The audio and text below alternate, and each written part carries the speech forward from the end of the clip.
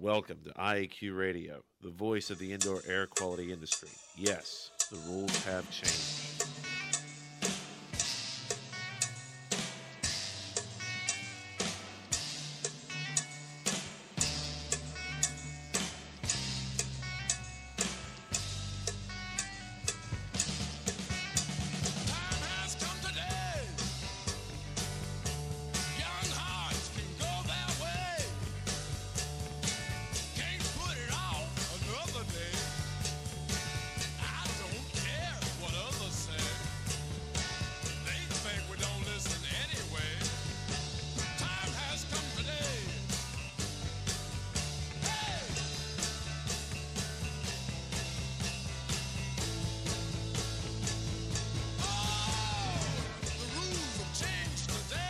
Yes, the rules have changed. Good day wherever you're listening from, and welcome to Indoor Air Quality Radio, IAQ Radio for January 15th, 2010. Ooh, almost slipped up there, Cliff. Episode 151 comes to you from Studio B in beautiful Coraopolis, Pennsylvania. My name is Joe Hughes of Radio Joe, and here with me in the studio is the Z-Man, Cliff Zlotnick. It's great to be with you, Joe. Good day, Cliff. And at the controls, we've got environmental Annie Kowalecki. Good afternoon. Good day, Annie. And today's segments are going to be, we're going to do a consumer show with Radio Joe. Cliff's going to interview me here. We'll have a little fun with that, and we'll do our halftime with Dr. Dieter. I see he's on the line. Good day, Dieter. And then we'll do a roundup. If anybody wants to jump in on the roundup, maybe we'll see Glenn Fellman jump in here. We've been adding that blog since we've been gone, though. We haven't had one lately, but we'll have one again today at the end of the show at iaqradio.com. Before we start, though, let's thank those sponsors.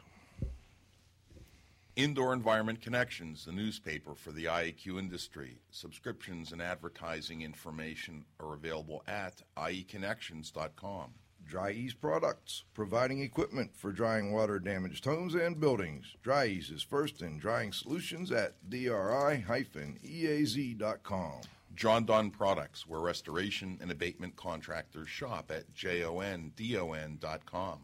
Legends Environmental Insurance Services, the experts insurance for environmental consultants and contractors for over 20 years at legends-enviro.com. Please be sure to thank our sponsors for their support of IAQ Radio when you inquire about their products and services.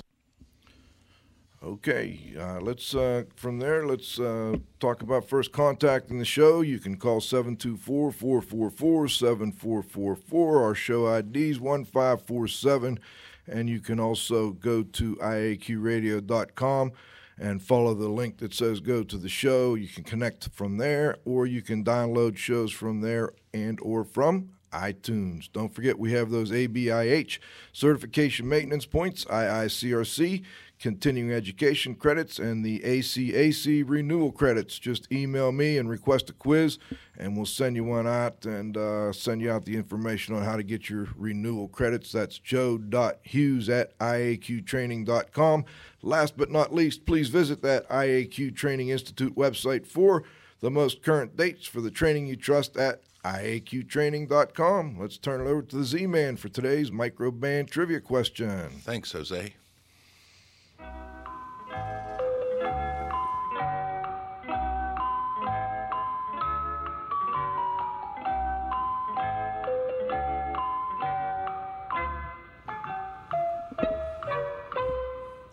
Well, we're going to start 2010 with a clean slate. Okay, First question of the year. Win a cool prize by outcompeting fellow IAQ Radio listeners and being the first person to correctly answer the microband trivia question each week. Submitting your answer is very easy. Simply email it to cliffz@prorestoreproducts.com. Now for the trivia question for Friday, January 15th, 2010. How many tablespoons of assorted particles do you think people breathe in an average day? Okay. Interesting. All right. How many tablespoons of assorted particles? Quite a few. A tablespoon's a lot, huh? They'll have to sort it out. All right. All right. So how about some intro music for our guest? What would you do if I sang out of tune? Would you stand up and walk out on me? Lend me sing you a song. I will try not to sing out of key. Yeah. Oh, baby, how you lie? All I need is my brother. I say I'm gonna get high.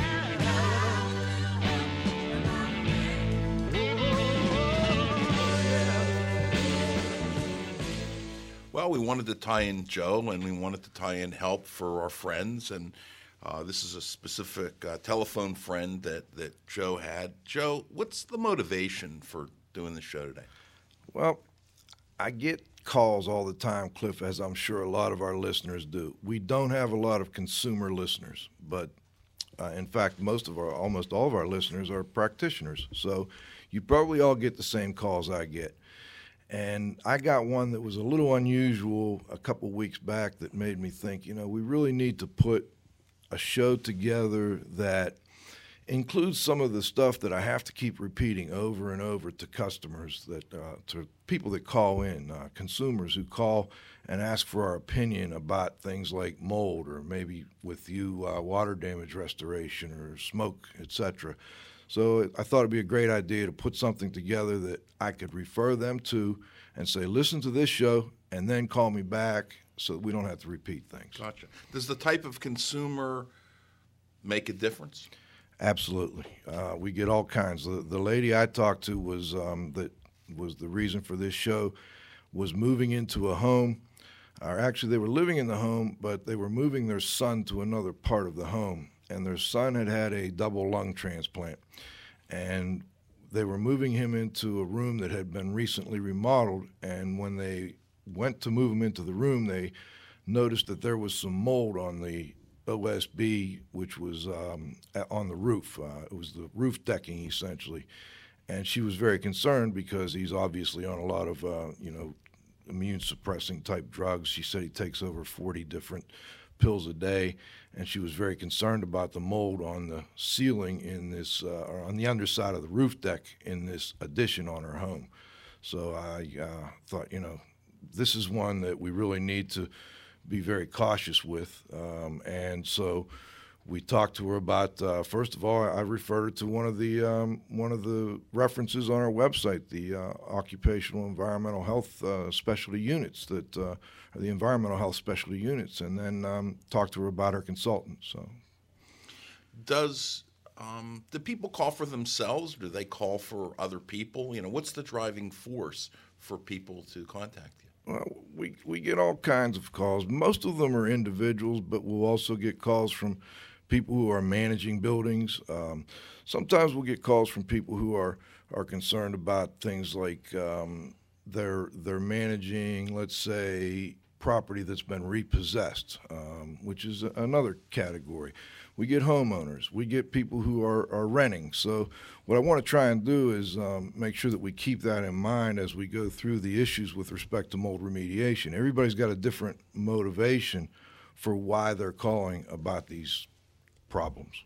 Would you say it's important for people to take charge and get involved in this process? Yeah, absolutely. That's the key. And that's the first thing I tell them all is you've got to do your homework. And the problem is a lot of them don't know where to go for good, accurate information. And like this person that called that was a little worried about the consultant she was currently using. She just didn't have a good feeling about the consultant she was using. And she called around and somehow got my name, and I know how somebody referred her to me. And it's tough to find good, accurate information on the issue that doesn't conflict with other information. There's a ton of information out there. We have more information than we've ever had available to us. It's sifting through and sorting out that information that is a problem for a lot of people, and that's what we hope to do today is get some good information for people that they can rely on, that is accurate, that they can go back and find the research for if necessary, or the resource if necessary.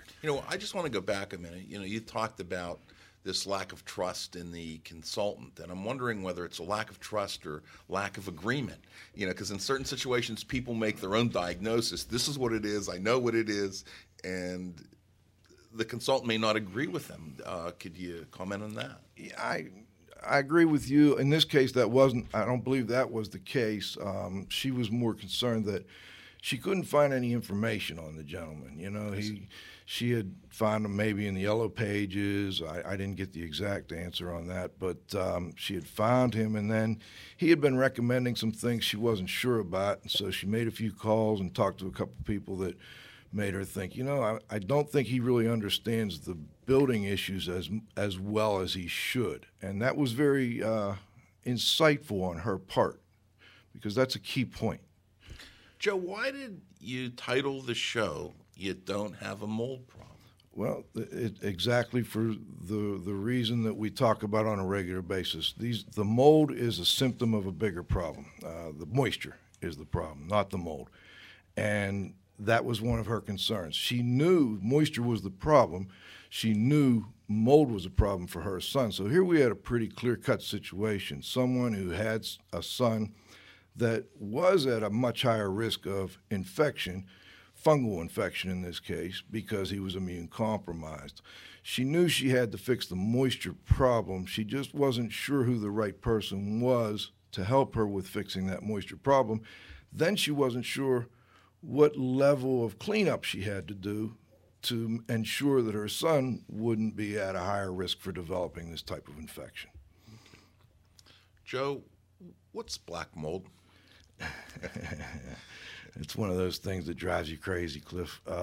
Black mold is just a type of fungi, filamentous fungi that has a substance called melanin in it. We talked about that with, one of our earliest guests, Dr. Nick Money. And it's a terrible way to describe a mold situation. I wish people just wouldn't use the term, but we see it over and over. We get people calling about it. It also comes from the fact that some of the earliest mold concerns arose over problems with a particular type of mold, Stachybotrys. People use different pronunciations, and that one happens to look black in many cases. It also is one that caused a lot of concern and still does to this day. So people use that generic term black mold to think that, any black mold's good and the blue, green, and orange and pink stuff's all fine, so we have to watch that. Well, if you don't like the term black mold, I'll give you another one. How about toxic mold? Yeah, there's another one, okay? Everything's toxic, right? Dr. Dieter will be on at halftime here. He'll tell us everything's toxic. And we do have concerns with 3 different types of health issues, and we've talked with numerous MDs on the show here, and some people categorize it a little bit differently, but let's go with what the most common categories are. People are concerned about allergic reactions and exacerbation of asthma. People are also worried about the potential toxicity of different types of fungi, and some people are more concerned about infection, like the lady I was talking to. And we get a lot of people talking about toxic mold, and I just essentially tell people the bottom line is this. I don't care whether it's black mold, green mold, blue mold, purple mold, toxic mold, infectious mold, allergenic mold. It doesn't need to be growing in your house, and you need to fix the moisture problem, clean it up, and the level of cleanup and the level of care you take during the cleanup may well depend on the type of facility, the type of people in the facility, the occupancy status of the facility, and maybe even other issues. Yeah, I think you have to do some sort of risk, make decisions based on risk. Joe, why are there 3 types of people engaged in the mold remediation industry? There's consultants, there's contractors, and then there's contractor consultants. That's a good one, Cliff. We get this question quite a bit, and people get confused about, do I need a consultant? Do I need a contractor? Do I need both? Can one person do both? And really, all of the above can be true. I mean, there are very good contractors, and there are situations where a contractor can come in, can evaluate a situation, what the IICRC refers to as a preliminary determination. They can come in, if it's a very clear scope of work, and there aren't health issues that appear to be related to the issue at hand, then those people are oftentimes very well suited to clean that up, to do it in an efficient way, and oftentimes they also know how to fix the moisture problem. Now, a lot of times we get into situations that are a little more complicated when there are health concerns, when the scope of work is not as clear. And sometimes in those cases, you need to bring in a consultant who specializes in doing environmental assessments. And one of the things I want to make sure we emphasize here is this. Wayne Baker said it well on a show we did a while back. You've got to pick your environmental consultant carefully. You don't want someone, in my opinion now, who is just looking for mold. Because if all you got is a hammer, everything looks like a nail. Right. You know, so there may not even be a mold problem that's causing the health problem within a home. I think it's better to have a consultant with a broad background who will come in and look at more than just, is there a mold problem? So you've got to be careful as a consumer to choose a consultant, especially when you're talking about health concerns or not very well-defined scopes of a problem. You need a consultant who's well-rounded, who can look at the overall indoor environmental quality in the situation, assess the situation, and then assist you as a homeowner, as a building manager, as a property manager of some type, assist you in managing how you're going to handle that situation, and also assist you in determining whether or not it's the mold you think it is, because a lot of people think it's mold. You know, that's the big thing in the media right now. It's mold. It's a mold problem. Well, can you comment, if it's not mold, what else could it be? Sure, there's any number of problems you could have. It could be off-gassing from volatile organic compounds in a building. It could be particulate, numerous different types of particulate, not just mold problems.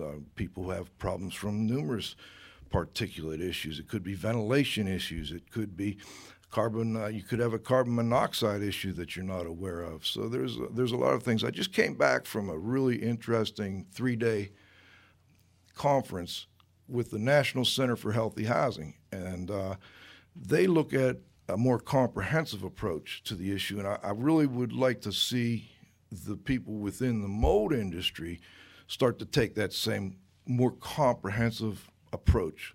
Look at the overall issue. And also consumers need to look at, is it maybe something other than this mold? Is there more than one issue? And oftentimes there are. So there's a lot of different things that could be causing these problems. How would the consumer go about locating and qualifying the right consultant for them? That's a good question, Cliff. Now, the first thing we've got to do is decide if do you need a consultant? Are you having health issues? You know, I mean, we've got to figure out what type of consumer this is. Is this someone like the lady in my case that called? She needed a good consultant, all right? But not only did she need a good consultant, she needed good information from a pediatric environmental specialist, because that was her situation. So you've got to look at the situation. What is your situation? Are you simply selling your home and somebody did a home inspection and they told you they find a little mold in your crawl space? Now, you don't have a health issue. It's pretty well defined what the scope of work is. Do you really need a consultant for that? Oftentimes you don't. You know, you can get by without a consultant. But if you've got a situation like this lady had in Eastern PA, it happened to be, absolutely, she needed a good consultant to oversee that project and ensure that she had good communication with her physician, her contractor, and anybody that was going to fix the moisture problem, because there may be more than one contractor. So he was kind of acting like this consultant she ended up getting is going to act more like a general, almost like a GC. You know, he was running the project. He'd come in, he would write a scope of work, he would determine what the moisture problem was, and he would then determine what level of cleanliness was necessary in that home at the end. And that can vary tremendously. You know, right now we have this big debate going on about health care, universal health care, non-universal health care. And I want to bring this into the discussion because I think that there's an important point. Think about it like this, Joe. If you get sick and you don't have health care, what you need to do is you need to make your own diagnosis and you need to kind of self-medicate. However, if you have health insurance, then you go to a doctor and you kind of go through the same procedures. We have this homeowner. In certain situations, they have insurance that's going to pay for this. In other situations, they don't have insurance and they have to pay for it themselves. So I think maybe one of the first things they probably should think about is some sort of budgetary constraints. Excellent. Resources. What are your resources? You know, that's an important question. And fortunately I thought going in, the lady that called me, I didn't ask the question, I should have, was on a really tight budget. As it turns out, she had the resources to bring in a really good consultant and help her with that situation. So I was referring her to a free resource, the environmental pediatric specialty care units there, and to help with the medical issue, because I didn't want to act like a doctor. I'm not a doctor. I'm not an MD. We shouldn't be making those types of decisions. We should be helping coordinate with her MD.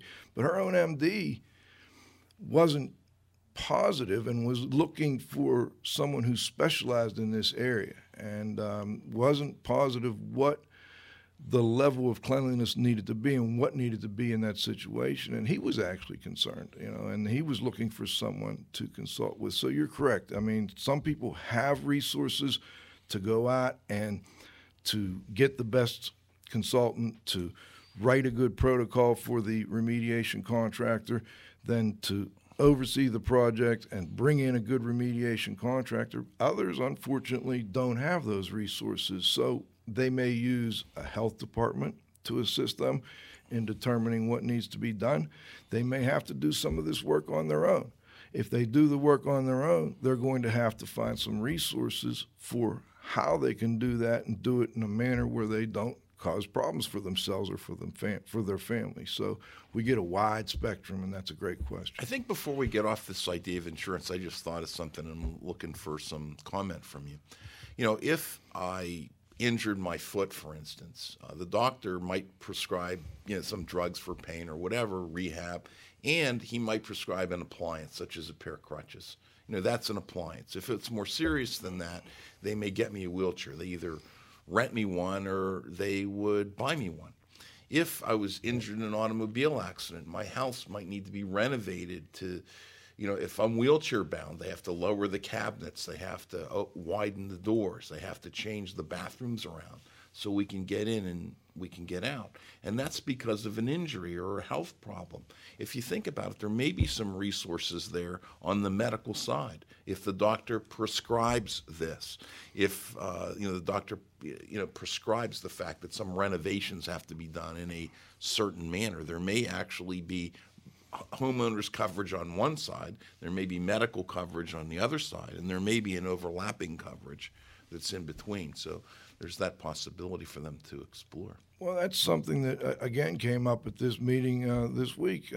Kevin Kennedy, who works with the Children's Health in Kansas City, Children's Hospital, he has been successful in getting health insurance carriers to cover a home health assessment, not a mold inspection, but a home health assessment. And they have been successful in doing that. And that is a trend that I think we're going to see more of. Now, as far as getting them to pay for the remediation, they've had difficulty getting insurance to pay for that. But what they do is they refer people to other resources. So there are other community resources. There may be a program, for instance, for people with on low income for renovation projects. There are faith-based initiatives out there where they can refer them to a faith-based initiative. There are other community organizations they may be able to refer them to. For instance, there are a lot of good lead prevention programs around the country, and there's a lot of government money being used to assist people with cleaning up lead-based paint problems. Well, a lot of lead-based paint problems are caused by moisture. You got moisture, it starts to cause cracking, crilling, chipping paint, and that paint becomes dusty. It becomes a problem. So there are resources out there. You've got to be a little creative, and you've got to do your homework. You've got to keep plugging away, keep looking. And then there's also friends, there's family, there's your community, there's, again, your church in your local area. There's a lot of different people out there that are willing to help those that are in need get some of these services taken care of. One of the things we do on the show is neither of us are afraid to ask the hard question. What hard question or questions do you think the consumer should ask a potential consultant? All right, if you're a consultant, you're trying to hire a consultant. Let's say I'm a homeowner, okay, and I'm not middle class. I'm not, I've got a little bit of money for this, but I certainly don't want to put thousands of dollars into this mold project. And I've got some problem in my crawl space. We'll use a crawl space situation on this one.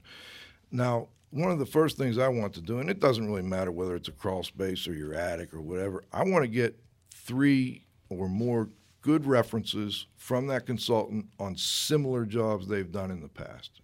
Just like anything else, just like any other service you buy. I'm going to check to see what their website looks like. If I've got a website full of black mold and toxic mold and scare tactics, I'm going to steer myself away from that person, okay? I'm going to look at the local Better Business Bureau. I'm going to talk to my neighbors. A lot of times, neighbors are a great resource for these issues. We live in neighborhoods generally. The neighborhoods are oftentimes built similar.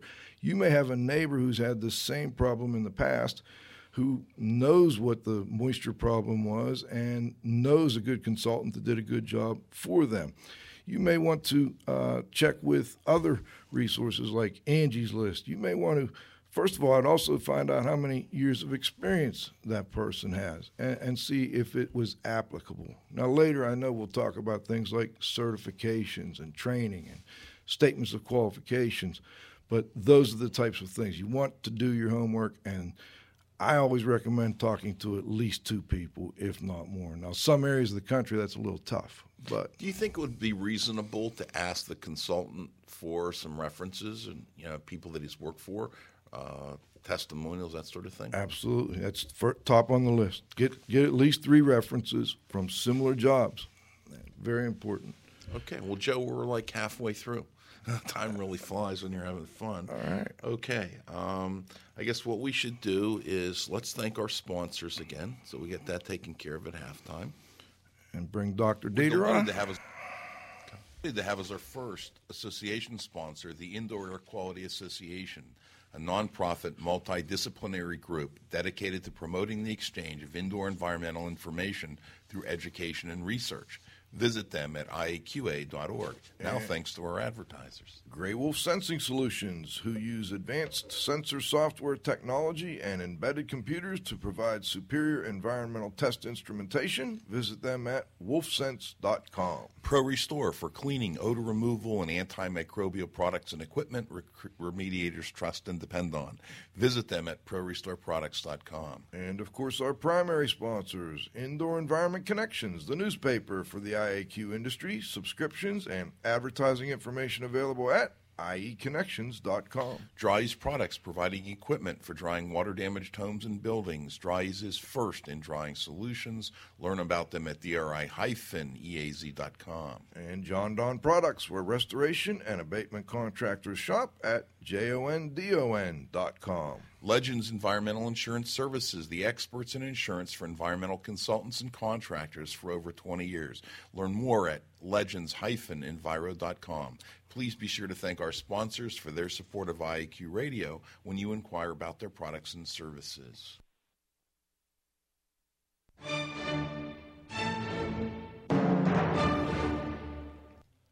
Dr. Dieter, how are you? Yeah, hi there. Good day, everybody. Good day. Good day, Dieter. Yeah, well, you gave me a good introduction with that toxic stuff. For the listeners, Joe and I have been working together now, 9-10 years, something like that. Yes, sir.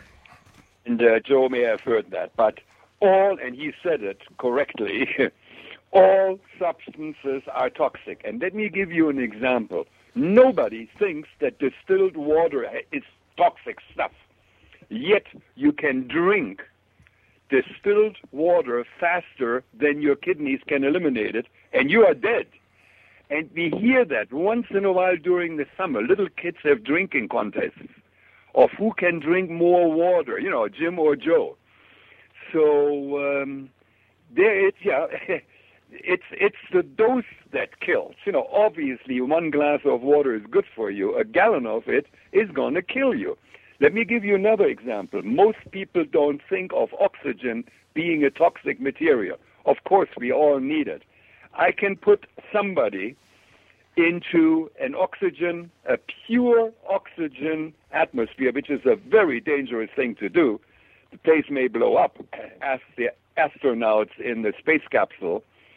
And anyway, even assuming that it doesn't blow up, and people will die a terrible death after about 2 weeks or so in this wonderful non-toxic oxygen. It's one of those things. It's the dose that kills. And let me give you another example with the dose. I have 2 containers. You can't see through them, and you have to eat either one of them or we kill you. And one contains arsenic and the other one contains table salt. Which one do you choose to take? Well, I take the arsenic because in my bottle is 1 milligram of arsenic. I swallow that one, I walk out of here as though absolutely nothing happened. The other container had about 35 to 40 grams of table salt in it, and that person is going to end up in the emergency room. So it's the dose that makes all the difference. Dieter, I have a question for you. Back on the oxygen, why or how did oxygen blind babies? I know that it did somehow in incubators. How did that happen? I don't know. Okay. I don't know that. Obviously, it has something to do with the seeing nerve, right. But I don't know. I don't know how it attacks. In fact, I have a very good friend who is legally blind, and he was a premature, and he is 45 years old.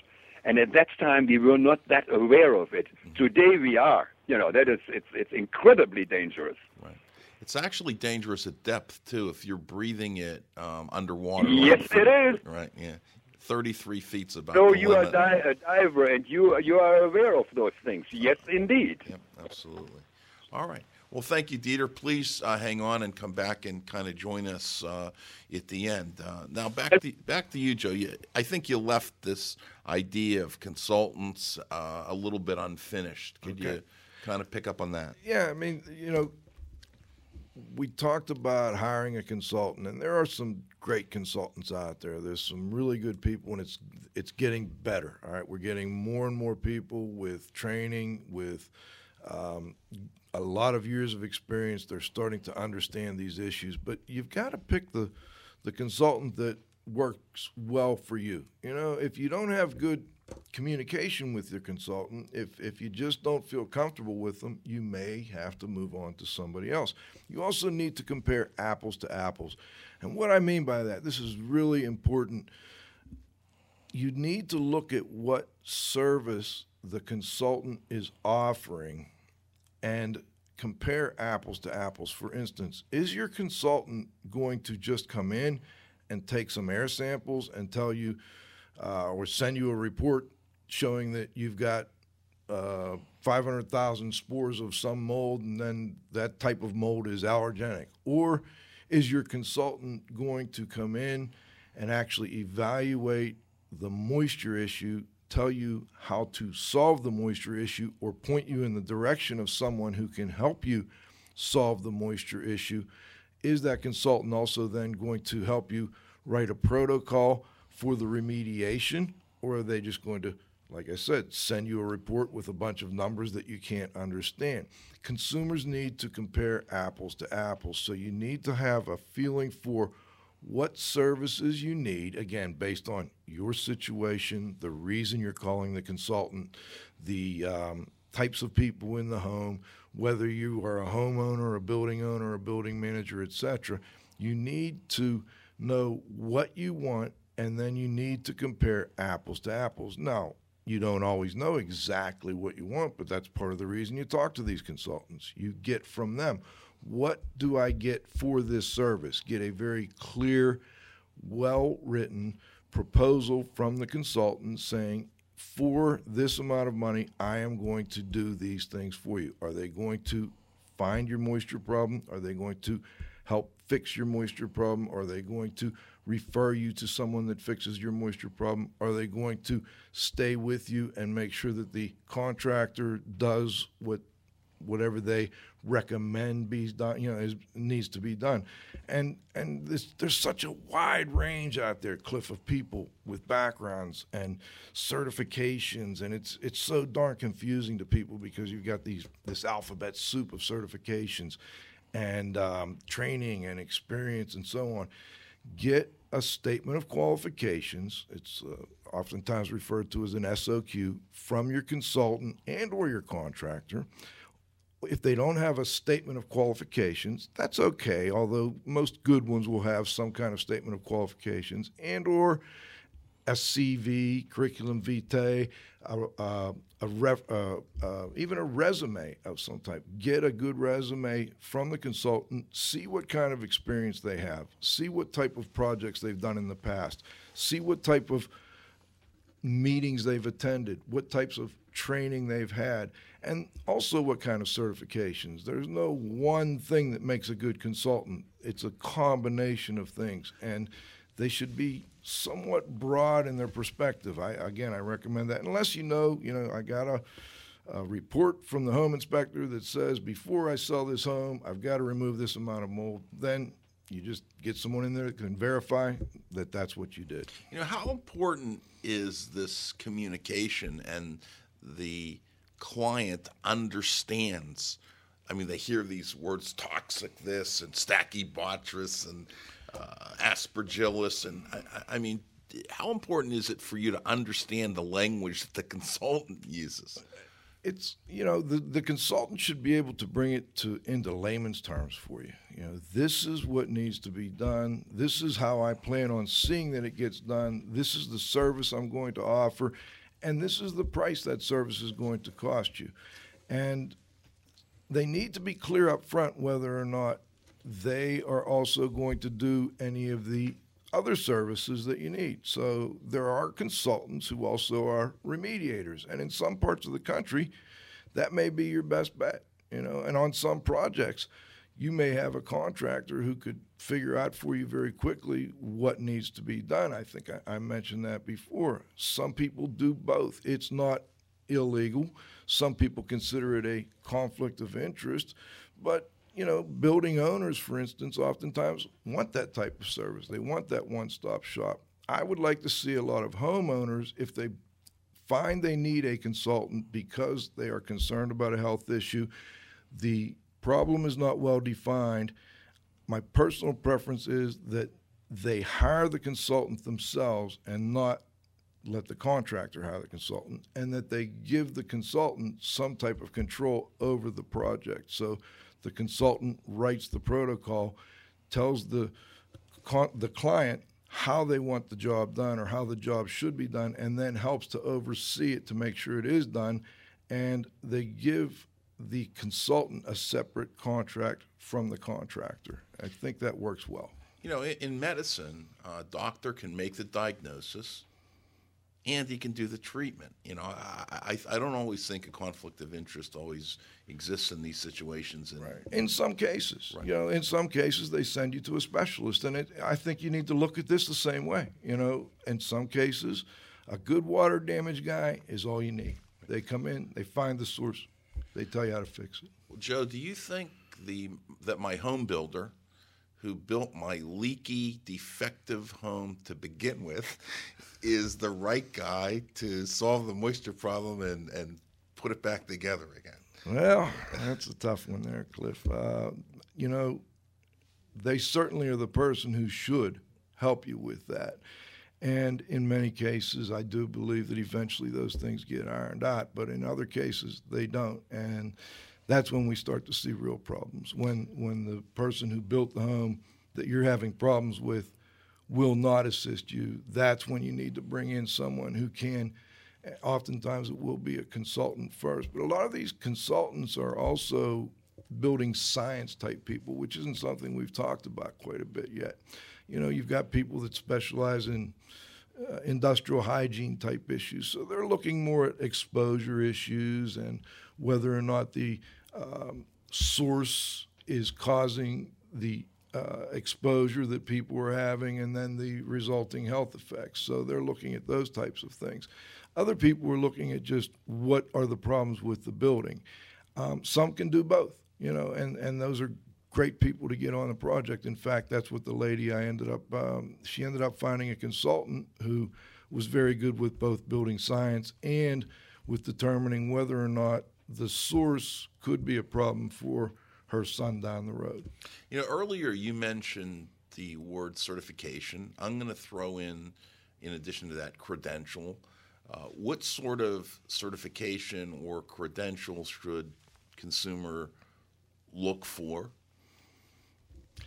You know, there's a myriad of these certifications out there. There's no one that makes someone the right person to do your particular job. You've got to look at the certification program, the certification that they hold, but also at their other experiences. And whether or not their training is applicable or their certification is applicable. There's a certification for certified industrial hygienist. It's one of the most prestigious certifications in the country. And many of them are very good with these microbial issues. Others are not very well versed in these microbial issues. So again, you've got to look at both the certification and you've got to look at their experience as well. Have they done this type of work in the past? Now, you've got another alphabet soup out there, and I'll name a few organizations because I think there are a couple of really good ones. The ABIH is the Certified Industrial Hygiene Program, Certified Industrial Hygienist. On the contractor side, you've got people who have certifications from the IICRC, the Institute for Inspection, Cleaning, and Restoration Certification. They have some good certification programs. You've got this ACAC now, the American Certification Accreditation Council, or the American Council for Accredited Certification. I get it confused. There are some good certifications there. The Restoration Industry Association has some good certification programs. There's a certification for certified safety professionals that is a good certification. There is a group called the Indoor Air Quality Association. They don't issue certifications any longer, but members of these groups oftentimes are people who are trying to keep up with the cutting edge issues in the industry. I'm not saying they have to be a member to be good. There's many who aren't, but I look for people who are, I mean, I'll tell you, let me give you an example here, Cliff. I'll get a call. It happens all the time. I get this call and they say, I live in, I don't know, Pocomoke, Maryland. All right, I'll pick that out. Pocomoke, Maryland. Too far for me to travel. I don't really do as much consulting as I used to, but they're looking for a consultant or a contractor. And so I've trained a lot of these people. I'll look in my database first and see if I know of anyone and if their name really pops up as somebody that's good. But then I'll go to the Indoor Air Quality Association's listing of professionals and look and see who's in the area from the Indoor Air Quality Association. I'll also go to the ACAC.org website and look and see which certified people are in the area from that group. I'll check with my friends at the Restoration Industry Association or at the IICRC to see what types of people in that area might be the best fit for this particular project. Joe, let's look on the screen. I think Guest 12 is probably a consumer, and what they asked was, what would the average cost be for the service? We queried them back what service. They responded back to find a source of water, write a scope, perform a small remediation project. Maybe we should kind of comment on that. I'll do the water part. You could do the scope, and then maybe we'll each do the remediation side. Okay. As far as finding the source of water, sometimes that's really, really simple. And doesn't take a lot of diagnostic equipment. Visually you can find it. You look at the outside of the house, how the house sloped and graded, and so on and so forth. And in other situations, it takes the use of moisture meters. In other situations, it might take the use of infrared cameras. So, I mean, if the person inspecting the home is using a tool that costs $300, it's going to probably cost less than if he's using a tool that costs $15,000, and he has to get there early in the morning so that he can properly monitor from the outside. And let me add, there are some situations, Cliff, where none of those things are helpful in finding the moisture problem. And we had Joe Steebrook on the show, and I believe he said about 90% of the time your moisture problem is going to be liquid water. Okay, it's the other 10 to 20% of the time that's a little more difficult to locate and to find. And oftentimes those involve something with your heating, ventilation, and air conditioning system. And you will have vapor moisture problems as opposed to liquid moisture problems. We also get some occasional solid liquid problems here in the north when we get ice damming. But yeah, sometimes even a very competent consultant will have a difficult time finding why the moisture problem is occurring. Then they have to go to a specialist. Okay. Well, what about writing a scope? I mean, how much should that cost? Well, let's go back. Did we give them a price for the first part, or should we? Typically, you're looking at having someone come out to your home.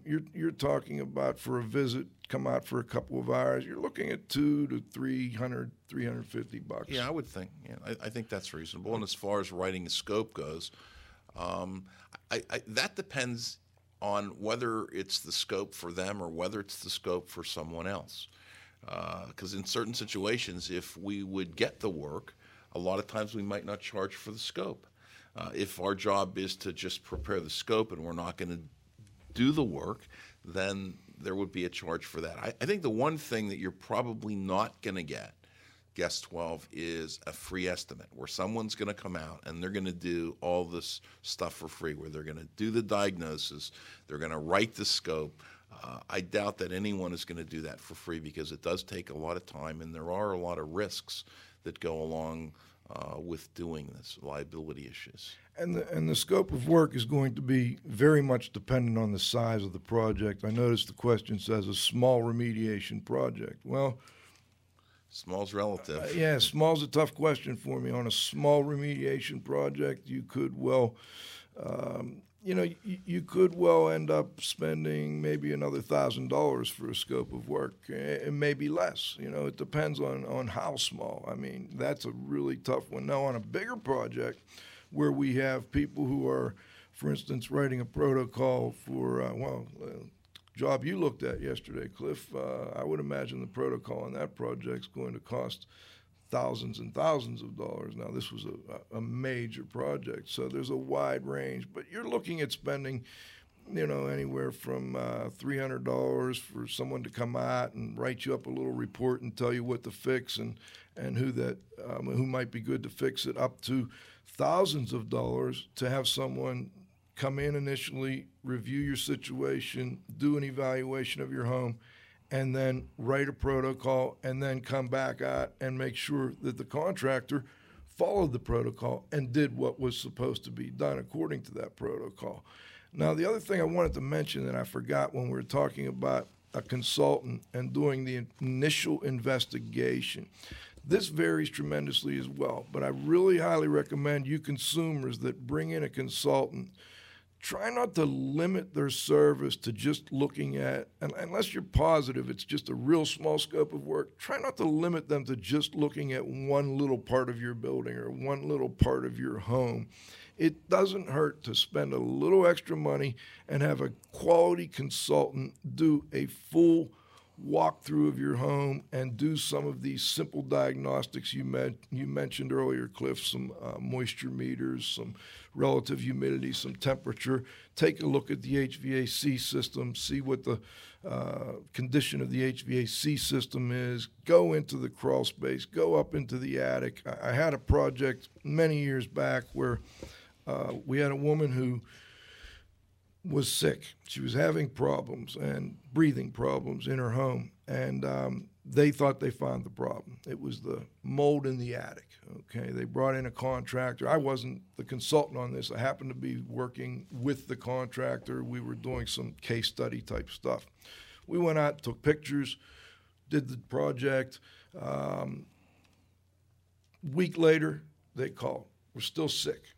The contractor initially had told them from the start, you need to get a consultant in here to do a thorough investigation of your home. They said, no, we think we know where the problem is, just have them do this. So the contractor did it. The guy paid for it on his American Express, too. I'll never forget it. It was about a $4,000 remediation. They had to tear up all the plywood in the attic. All the insulation came out, and it was because they had capped off a vent from a bathroom. Okay, so now they come back and they tell them, look, we found the problem. She's still sick. She's still having problems. We found the problem. We want you to come out and do the remediation in our basement. There was a 20 square foot, maybe 30 square foot area that was wet from a leak from their hose. Their hose had gone outside. It was frozen. They left. They did the remediation. They left. Got called again. She's still sick. All right. So the third time, they finally got someone to come in and do a thorough evaluation of the home. As it turned out, the problem all along had been behind the refrigerator. The ice maker line had been leaking all along. They had to tear out all the cabinets and the wall behind the refrigerator because it was all wet and it wasn't even structurally good anymore. So there was no question whether it had to be torn out or not. So that was a situation where a good, thorough investigation up front might have helped save a lot of headaches down the road. What about the Terminator solution, Joe, when the solution is we're going to come out to your house and we're going to spray this or we're going to fog that and everything's going to be better? I stay away from it. Okay. That's just all I can say. There are rare occasions where doing some type of spraying or fogging may be helpful, but it's just not something that I would recommend for homeowners. What does a mold remediation project look like? That's a great question, Cliff, because they can vary tremendously. And I teach mold remediators, and we discuss the 3 levels of containment. We can either have source, local, or full containment. Okay? Source containment is simply that someone comes out, and some homeowners can do this themselves. They can source containment can be as simple as putting a fan in the window right next to where you're doing the work and pulling things out. Now, professionals normally use what they call an air filtration device, which not only pulls the contaminants away from the area where they're doing the work and out of the home, but it also filters those contaminants. But source containment is the simplest and used quite often and used quite effectively. You don't always have to have an elaborate containment. The second level up is what they call you got source local containment. Local containment is oftentimes referred to as a mini containment. So you may have a situation like a bathroom, for instance, where the contractor will come up, put some plastic around the doorway, put in an air filtration device that creates what they call a negative pressure within that area so that while they are tearing out the sheetrock and the moldy materials, that is all contained to that work area. And it can be done, pretty easily. It's not something that needs to be too terribly elaborate, but we've got source, then we've got local containment. They should always be using some type of containment if they're doing professional mold remediation. Again, it might not be sheets of plastic. It might just be they have a HEPA vacuum very close to the area where they're working and they're cleaning, and as they're cleaning, they're vacuuming it right up. And these would be only on very small projects. On a medium-sized project, you might have a local containment with just plastic sheet keeping that room separated from the other areas in the home. And of course, they should be using the types of removal techniques where they're not, taking stuff and dragging it through your home. They should be bagging it up, taking it out carefully, or maybe taking it out through a window and keeping that area essentially contained from other parts of the building. The third level is what they call full containment. And full containment is very similar to what you might expect to see on an asbestos abatement project, where you've got the entire room, or in some cases the entire building, under a negative pressure containment situation where we've got plastic up over the windows. Sometimes we've got plastic walls, depending on whether we're dividing areas of the building off. There's air filtration devices being used as a negative air machine. And in all of these situations, you should expect to see an employee using some type of personal protective equipment, and I wouldn't get freaked out by that because those people are doing this work on a daily basis. They need some kind of additional personal protective equipment. So that gives you a little bit of an idea based on the level of the project. Joe, can a homeowner do this work themselves? Absolutely. I don't think it's the optimal situation. Obviously, you'd prefer to have a professional come in and do it, but oftentimes there are projects where a homeowner can do it themselves. In the standards that we follow in the industry, and there are several, most of them will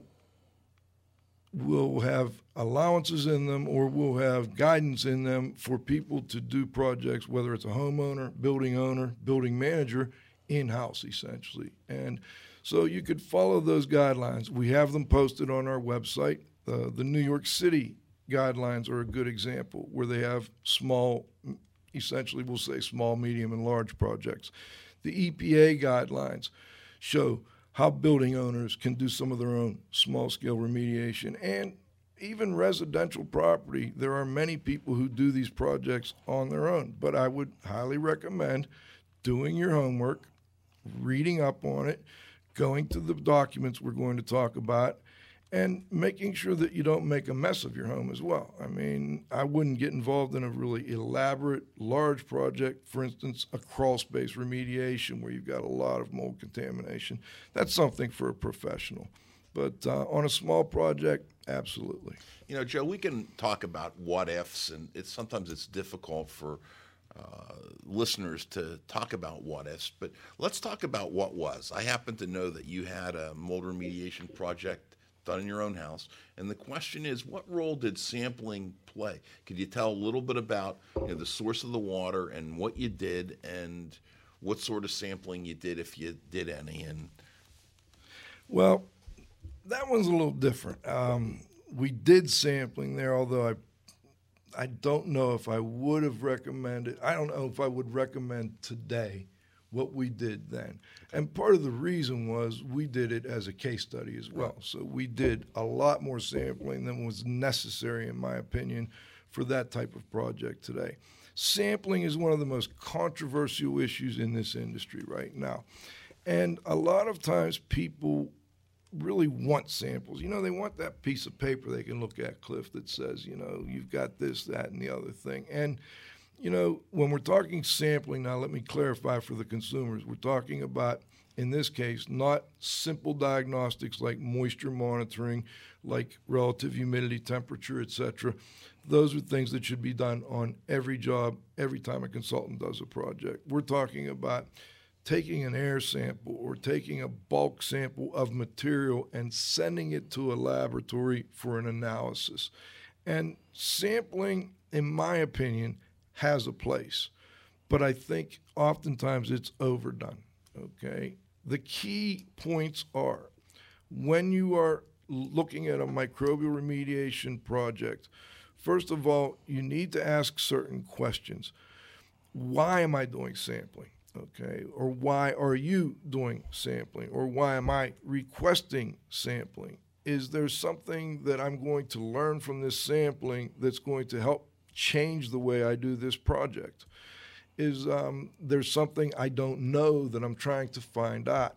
Essentially, it should be what they call hypothesis-driven. You should have some type of hypothesis, something that you're trying to find out, okay? And you're trying to either prove or disprove what that hypothesis is, all right? And if there is not a reason for doing sampling, then there's no need for sampling, all right? So sometimes it may not be necessary. Now, all the documents, and I would encourage consumers, we will have the link up to the EPA.gov mold in schools and commercial buildings. There is a page on sampling. And essentially what they say is sampling is not necessary in many mold remediation cases. However, they then go on to say there are times when it might be useful or when it is useful. And there are issues like, do you know for certain that it is mold?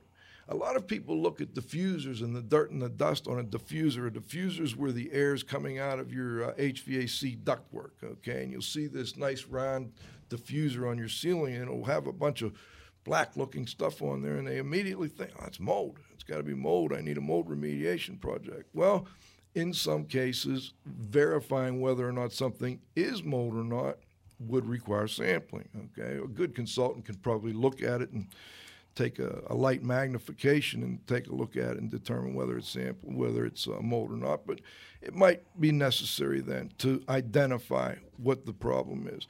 The other time we see a lot of sampling is legal issues. When you've got legal issues, there are oftentimes samples taken and many samples taken in those cases. We also see it when there are concerns about exposure pathways on medical issues. So in other words, do I have the type of organism that's causing this medical issue in this person, and is there a pathway for that organism to get to that person? So we'll see that. The other time we'll see people use sampling is when there's indications there may be mold in a home, but they can't quite figure out where or why. You got a musty smell, let's say, and your moisture meters aren't showing you anything. You can't quite pinpoint where it is. There are times when there are hidden sources that can be found through sampling and or through destructive type techniques by cutting holes, etc. And there are also times where I'd like to warn homeowners that contractors will want people to do sampling. And I understand their concern. They have either insurance sometimes or sometimes liability concerns. They want someone to come in and do an investigation up front, tell them what the levels of mold in the air, mold on surfaces, etc. are before they start the project, and then come in at the end and do the same thing again to tell them what those levels are at the end of the project. That's a consumer choice. If your contractor wants that, they want it for a reason. It might be their company policy. It might be their insurance, the way they wrote up their insurance. It could be any number of things. Then you have to decide, is that contractor the one you want to use, or is there another one that's saying we don't need that? That's a tough call, though, Cliff. Okay. What about insurance? Does homeowners cover mold remediation? In some cases, and most of the time, limited. Okay, so it might be like in Pennsylvania, I think it's a $10,000 limit. Yeah, and it's got to be oftentimes the result of a covered event, essentially. So you've had a sudden event that caused the problem, and there may be a limit on the amount of coverage. So most insurance companies in most states have written into their policies exclusions for mold remediation. So it might not be a bad thing for contractors to write in their scopes to maybe exclude the word mold from appearing in a scope or in a proposal. I guess that does happen. Well, we said at the beginning, we don't have a mold problem. We have a water problem. We've got a water problem, Cliff. Correct. Absolutely. Okay, what about mold, or what should I do with my HVAC system? You know, that's a tough question, and on most mold remediation projects, and it depends again on the level. We've got a small project you may or may not have, and it doesn't involve the HVAC, heating, ventilation, air conditioning. you may not have to do anything with the HVAC system. In most cases, I recommend on a medium-sized or larger project where there is concern that you have contamination from fungal sources that have gotten into your HVAC system, and certainly when the HVAC system is the cause of the problem, it's recommended that they be cleaned after the other areas have been cleaned. So oftentimes they will do HVAC systems cleaning upon completion of the mold remediation. Now, I want to caution consumers that cleaning should be done, again, using one of these levels of containment. Oftentimes it's what I would refer to as source containment, where the HVAC cleaning contractor actually cuts a hole into your supply duct or your return duct, hooks a machine up to that with a piece of flex duct, and actually creates a negative pressure within your ductwork so that while they clean each of those branches of your ductwork, all the contaminants are pulled down to that machine or outside to that machine. We have electric ones that go in the home. There are gas-powered and even truck-mounted ones that go outside of the home. I would also recommend, as does EPA and others, that if you're going to have HVAC systems cleaning, oftentimes referred to as duct cleaning, you have the whole system cleaned, not just your ducts. So that means your air handling unit, your coils if you have them in there, and all the other components that may be a part of that HVAC system. And by the way, it's probably not the worst thing you can do for your home in the first place if it's done right. Well, I think a couple of additional points. I think, number one, you should protect it so that during remediation, whether you're going to clean it or not, protect the system. Do not allow it to get any worse. Also, in certain instances, you can have microbial growth within the system, and this normally occurs when you have air conditioning and when you have coils. If you don't have air conditioning, if you don't have coils, it's probably not a problem. And if you don't have forced air, it's probably not a problem. So if you have radiant heat in your house or radiators, that sort of thing, not an issue. How do you know why we work so well together, Cliff? Right. How do you know when the job's done, Joe? Well, it really depends on the size of the job, whether or not you have a third party on the project or not. But I really encourage consumers to get good contract documents and have those contract documents spell out what is to be expected when the job is done. Typically what we're looking for is an area where all the moldy materials have been either removed or cleaned. We're looking for an area that's now dry, that no longer has any musty odors, if that's possible. In some cases, you're in a crawl space, that may not be possible unless you condition that crawl space, which is a whole nother topic. But and then also there are times when a consultant writes a protocol with a clearly defined finish line, is the way I like to call it. It's called a post-remediation verification by one of the most commonly used standards in the industry. Where would a consumer go for more information, Joe? I highly recommend some government websites. There are other good ones out there, and the IAQ Radio resources section has most anything you would need with respect to these references. I recommend the EPA's mold remediation in schools and commercial buildings. There's good documents on the Health Canada website. Health Canada has done tremendous work and research on this issue, and they've got some excellent documents there as well. And we have a list of other documents on the IAQ Radio website, and we'll be putting a special section up for consumers as we go through this consumer series. Let's say hi to Dieter for a real quick comment if we could. Okay. Yeah. Hello. Yeah, Joe, thanks. And you're absolutely right. It's just amplifying what you just said. I did 2 jobs in the last half year or so, one here in Pittsburgh. It doesn't matter for whom.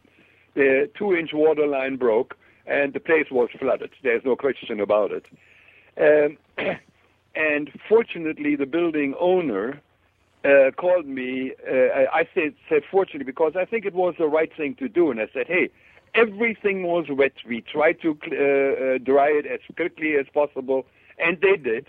And I monitored a large area over a period of 3 weeks. Miraculously, as the drying progressed, the mold levels came down. And again, it's exactly what you said. You didn't have a mold problem, you had a water problem.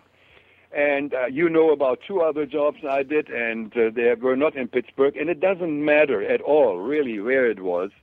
There I was called in because somebody had taken air samples before me and had written a report that everybody in this building is going to die from mold infection and stuff like that. Yep. Unbelievable. So I was called in to take more samples. In fact, in that office building, I think the highest sample I had was 200 molds per cubic meter of air, which is virtually nothing, considering that during the summer there and here in Pittsburgh, we easily have 25 or 30,000 outside in the beautiful clean air. So there I was called in because people were complaining that not enough was done by the building owner. So the building owner bit the bullet and said, hey, Dr. Weil, come in and take samples and let us know what you think. So, yeah, you touched on both of those, and that is what. Interestingly, the 15 people who complained about having had mold exposures after being tested by an allergist, not one of them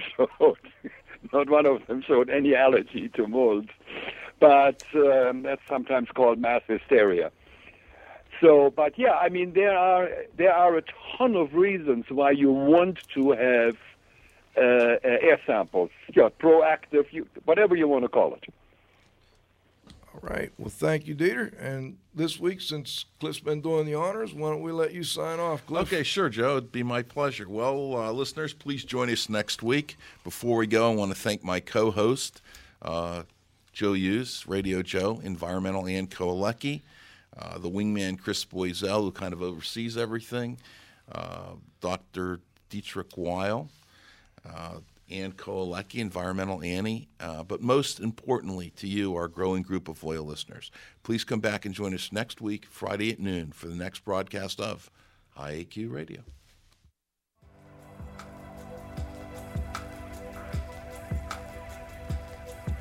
This has been another IAQ Radio production.